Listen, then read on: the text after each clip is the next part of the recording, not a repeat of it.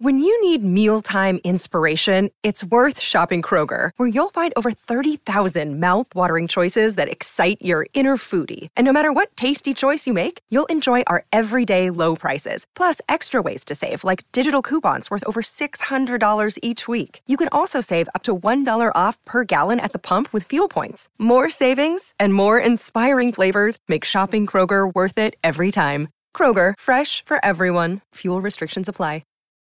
Look, Bumble knows you're exhausted by dating. All the, must not take yourself too seriously, and 6'1" since that matters, and what do I even say other than, hey? Well, that's why they're introducing an all-new Bumble, with exciting features to make compatibility easier, starting the chat better, and dating safer. They've changed, so you don't have to. Download the new Bumble now. Another day is here, and you're ready for it. What to wear? Check. Breakfast, lunch, and dinner? Check. Planning for what's next and how to save for it? That's where Bank of America can help. For your financial to-dos, Bank of America has experts ready to help get you closer to your goals. Get started at one of our local financial centers or 24/7 in our mobile banking app. Find a location near you at bankofamerica.com/talktous. What would you like the power to do? Mobile banking requires downloading the app and is only available for select devices. Message and data rates may apply. Bank of America N.A., member FDIC. If you look for it, every day has cause for celebration. Celebrate a friend for their promotion, baby wedding, life thing. Celebrate yourself for keeping the couch warm. It's no easy feat, especially if it's a big couch. Or maybe you just want to celebrate living in 2023, where you can get beer, wine, and spirits delivered from Drizzly in under 60 minutes without leaving said couch. So download the Drizzly app or go to drizzly.com. That's DRIZLY.com and get your favorite drinks delivered today. Thanks for tuning into Americana Music Profiles. The next episode starts right now. You are tuned in to another edition of Americana Music Profiles, brought to you by Americana Rhythm Music Magazine and AmericanaMusicMagazine.com. I'm your host, Greg Tutwiler. Let's jump right in to the next exciting interview. When Pat Berlinquette's mom got sick and was nearing her last days, something inside Pat moved him to begin writing songs. In fact, he wrote more than 60 songs. It was her last gift to me, he remarked.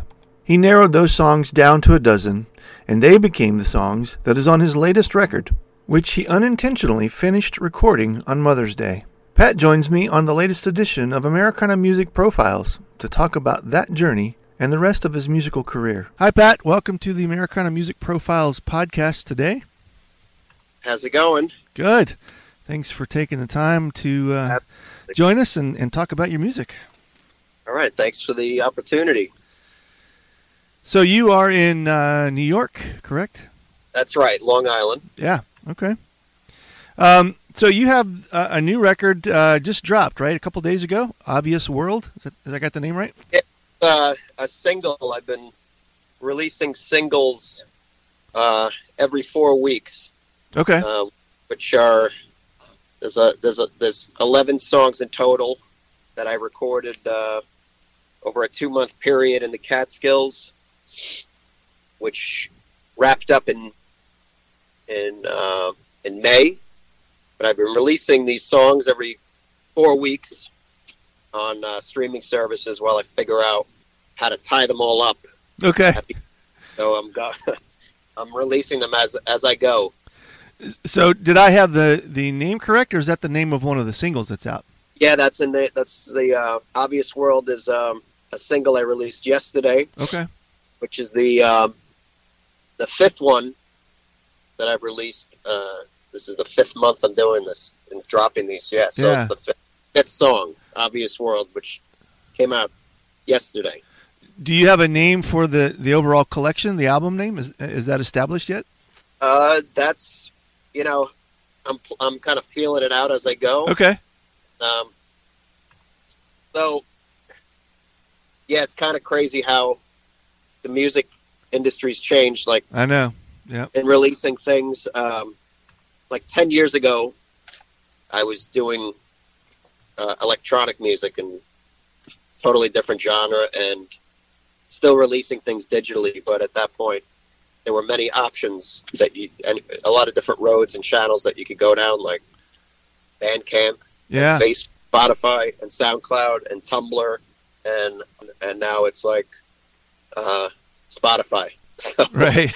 by releasing an LP once with dumping all these songs out without a marketing strategy didn't make sense to me with the landscape now. So I'm kind of just releasing these songs and trying to ride this algorithmic thing that Spotify touts. Right. Yeah. So Right. you mentioned previous recordings and that kind of thing. So how long have you been pursuing music, recording? How long has that been part of your life? Yeah. I started as like a 13-year-old. I was singing, not really singing, more like screaming in hardcore and metal bands and stuff like that, hardcore punk bands. My first show was we played at a bar, which was right off of one of the main train stations in Long Island. And these poor, like, businessmen were coming off the train on Monday trying to have a beer in this, like, bar. And then we set up and started screaming for, like, 45 minutes. And I could see the look of dismay. That was my first show. Yeah. The second, I think they cut the amps on us, like kind of like a hardcore version of Bob Dylan. Uh-huh. They cut all the amps in 2 minutes. So those were my first shows. Yeah. When I, got into, like, expanded my tastes, luckily, when I was a teenager later on, and started making, like, electronic music that was influenced by, like, Aphex Twin and that kind of stuff in my 20s. And I took a break from music. I started a marketing business 10 years ago. Okay. And that kind of took up a lot of my time. But what got me to get back into music was my mom had cancer for a long time, but she started really declining October. This past October. Yeah. A year ago, she started declining very quickly and went on hospice, and things got crazy. Now my muse had, like, avoided me for quite a long time up until that point. So you weren't actively pursuing any sort of music at that point at all? Messing around, picking up the guitar once a month and writing a song, never doing anything with it. That went on for like 5 years. Wow, okay. And then my mom got sick, and the muse, opened the door and came back into my life at a very inopportune time, but I had this fire in me. So my mom was in the house, in home hospice. I had hired an aide to live with us, and my mind was racing with these song ideas, and I had music in my head constantly. In retro, that was kind of a defense mechanism, I think, to deal with the situation and give me some cognitive dissonance or remove me mentally from what was happening, cushion me, whatever. So I'd be downstairs with my mom, have these songs in my head, run upstairs, record them on a voice note like a teenager with the amp turned down and be quiet. And then I'd have to come back downstairs because the aide would call me. Yeah. And I was trying to be as present as possible, but I felt like I had to make this music.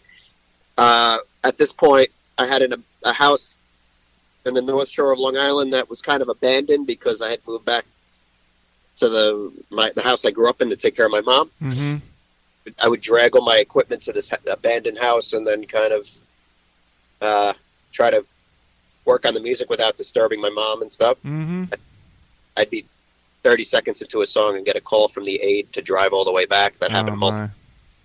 It was chaos, but in retrospect, it was my mom's gift to me, I think, on her. So the day she passed away, the muse kind of disappeared. The fire went out. Whether I anticipated that happening or not, or it happened, and I didn't have any juju left at all that very day. Wow. The fire went out, but I had a phone with like 60 songs on them that I was happy with, and that's coming from not writing a song in 5 years. So along the way, I had been connected to this guy, Kenny Siegel, in the Catskills through a mutual friend. And he had worked on that Langhorne Slim record, The Way We Move, and heard about this guy. So we had been emailing and texting back and forth over those months, and I had sent him those 60 songs, and he's crazy enough and diligent enough and professional enough. He actually listened to the 60 songs, and he narrowed them to 12. I couldn't do that. He narrowed them down to 12 songs. Yeah.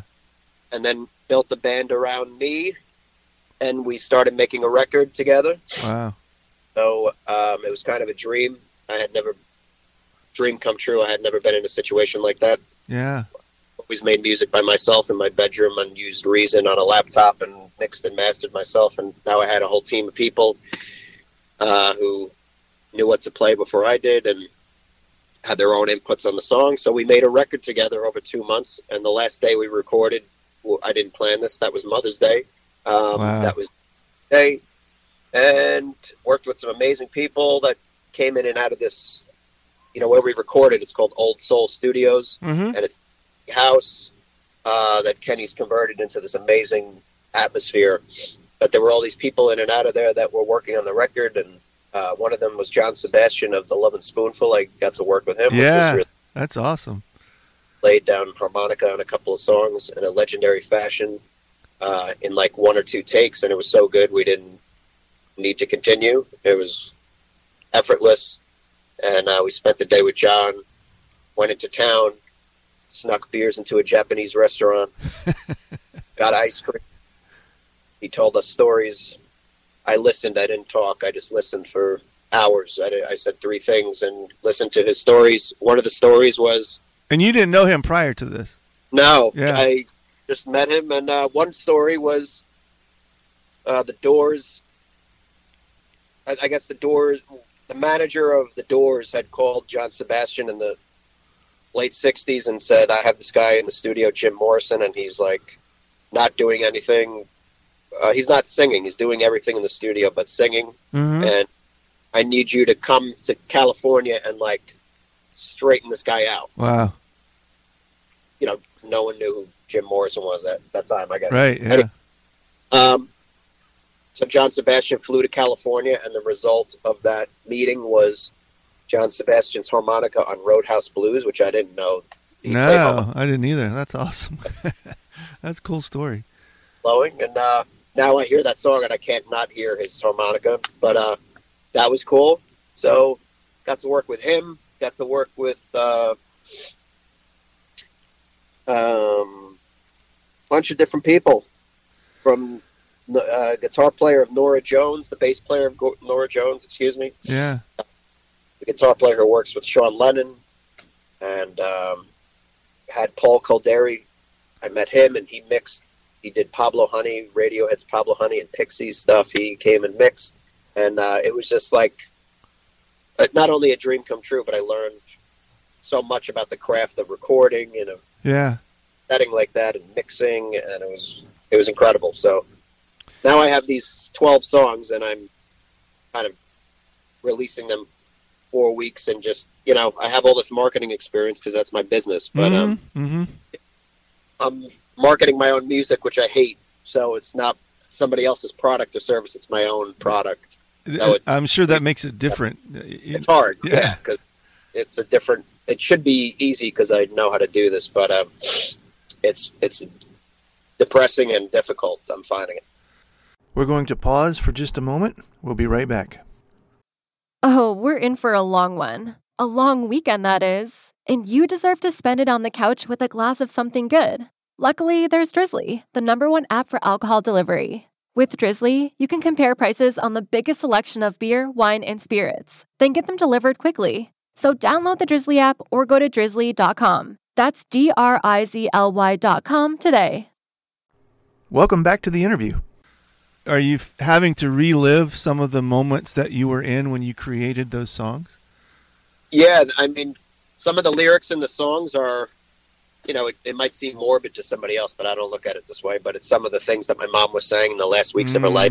Now, I would write them in notepads, and the hospice nurse, that there are many people in that stage of the end of life. There's hospice people in and out of your house. There's nurses. There's a whole team of people, a rotating cast of people, and you're having a lot of conversations behind closed doors about money and the process and life and death and all that stuff. Yeah. One of the things I learned from one of the hospice nurses was to start listening in metaphor. And my mom was when she was well, was a very straightforward person and didn't speak in metaphor. She spoke very matter-of-factly. Mm-hmm. But now, all of a sudden, she was talking in metaphors and stuff, and I was trying to learn how to interpret that stuff. So some of that stuff ended up in the music. And, you know, when I listen to it, I don't, it doesn't bring me back to that situation, but the recording process was definitely extremely difficult at times. It was like my mom passed away and I went right into recording. There was no break, and I did that kind of purposely. Like I went right into it as like a grieving process. Yeah. So that was, you know, the weight of things would hit me when I have to sing for 10 hours, and they were like long 10-hour days, by the way. I'd just get exhausted. I had never been that tired in my life. And just like at the end of the day, I'd literally collapse. Just the mental weight of things and all that. Mm-hmm. But, you know, Kenny was amazing, the producer who, you know, a lot of it was mental. Making a record is mental to me. So he would guide me through those ups and downs, you know. Yeah. When did you make the connection that this was supernatural, if you want to use that word, you know, beyond something that, you know, that you plan to record an album, you start writing songs, you know, you go through that process, but this sounds like there was obviously more going on, you know, from a higher perspective. Yeah. You know, I just thought of it as, my mom knew my dream in my life was music, and I had deferred that and like self-sabotaged that for so long. Mm-hmm. That the fact that this was, she had one foot here and one foot somewhere else. Yeah. So, yeah, the fact that it went away when she was no longer here is enough for me. Yeah. In a way. Yeah. Wow. That's awesome. Now, will you try to use the material that you didn't use for this record? Is there enough that you would maybe try to do this again? Yeah, absolutely. I'm, you know, Kenny, when he narrowed down those 60 songs, he created an A list and a B list. Like, you know, A list he wanted to do, and then the B list needed work, and he thought there was potential, and then we just went with the A list. But I think some of the songs on the B list are better and you know, went with. So I'm still compiling and I'm writing, and I don't have the inspiration that I did a year ago or 9 months ago, but there's still inspiration there. So yeah, I have a few of those B-list songs and new stuff I've written that I'm gonna work on and do this all over again in a year. Yeah, probably. I'm not gonna stop here, so that's it, for better or worse. Yeah. Have you been able to get out and share these with an audience? Have you been able to perform them in public? Yeah, I mean, I had one show so far. Mm-hmm. They opened a farm. They started a farm on the in Long Island, like out east, and they're opening. They had all these people and friends in the public and so forth, so they asked me to play under this like giant spinning wind turbine thing. But the sound was really good, and just played the songs with no one else, no accompaniment.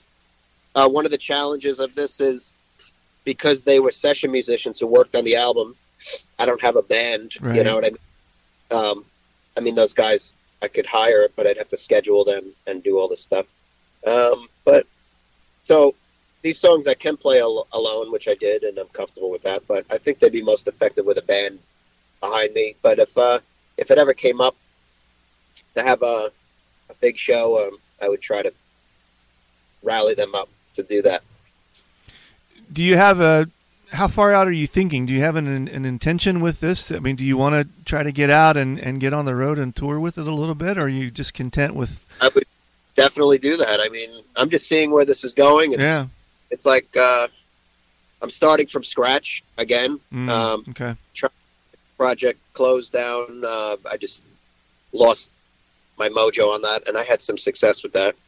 But I didn't continue in that vein. This is much different stylistically, so I'm starting over. Yeah. And I'm starting from literally zero, and trying to wrap my head around all these the way to do this now. Yeah. Digitally, and it seems like that's the way to get listenership is you have to go through these gatekeeping digital services and then go from. Could be wrong, but I don't see it as playing in a club and I'm going to get discovered and have limos outside. And yeah, I don't think it works like that now. So, I'm afraid you might be right. It's unfortunate if you're old enough to remember that experience as a player or a listener. There's something. I hope we don't lose it entirely. There's something special about that. Yeah. So I'm just trying to harness my experience and my expertise in marketing and digital stuff. Turn that. Get as much listenership as I possibly can, and then when I have some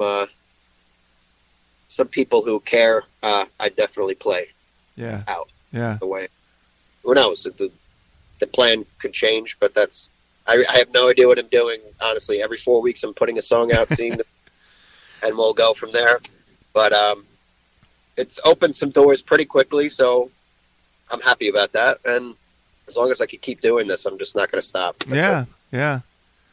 Do you have a sense of where your music connects? Have you been able to identify an audience at this point? Yeah, it seems like the Americana audience has responded the most. You know, just I don't want to get into boring data with digital marketing stuff, but you know, I run these different campaigns, and you know, you could target people's interests, and by far the genre, you know, the music interest that occasions the most listenership is Americana music. Yeah. I listened to a few of them on the record, and one of the ones that my early favorites is Babe in the Woods. It has a very bluesy Americana feel to it. That vibe is just right down the middle. So I think you're right on with your analysis. Yeah, that's the one that's one of the songs that John Sebastian played on. Yeah. So, yeah. Cool. Okay. Yeah, he did that like 15 minutes. Yeah. We didn't prep, to continue because it was so good. Yeah, that's all the songs are of they're so different stylistically, I think. So not all of them fall under Americana, but I think that's the thread that is tying it up. Yeah. So yeah, that's been the biggest response so far. So I'd have to say that that's the audience that resonates with it the most. Great. Well, that's who listens to the show. So, cool. Good. Well, we'll hopefully line you guys up then.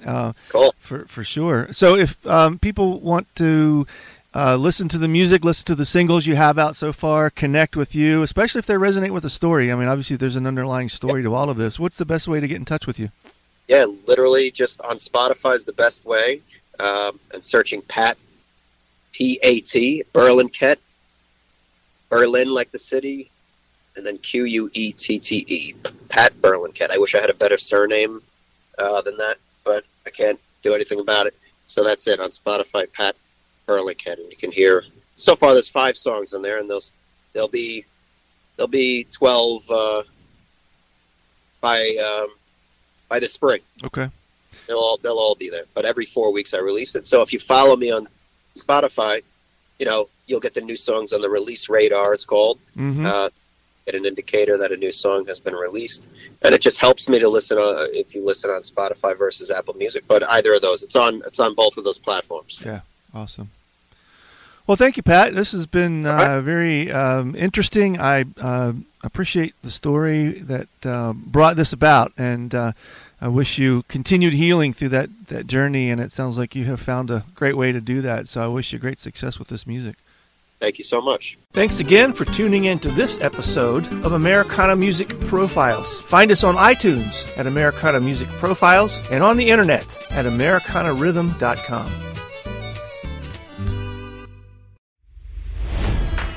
It's NFL draft season, and that means it's time to start thinking about fantasy football. FantasyPoints.com features industry-leading experts and prognosticators using proprietary hand-charted data to help you score more fantasy points. FantasyPoints.com is the place to go for whatever kind of fantasy football you play. Whether you play fantasy football, daily fantasy sports, or do a little bit of everything, Fantasy Points has the meticulously researched content to guide you to victory. And why wait for the fall? Fantasy Points also covers the new spring football league, the UFL. Join the guru, John Hansen, Scott Barrett, Joe Dolan, and other massive names in the fantasy football universe with an exclusive offer. Use code Pantheon for 15% off any Fantasy Points package, including the all-in package, with access to every article, tool, and data nugget that Fantasy Points has to offer. That's FantasyPoints.com and code Pantheon for 15% off at Fantasy Points. FantasyPoints.com, code Pantheon. Score more fantasy points.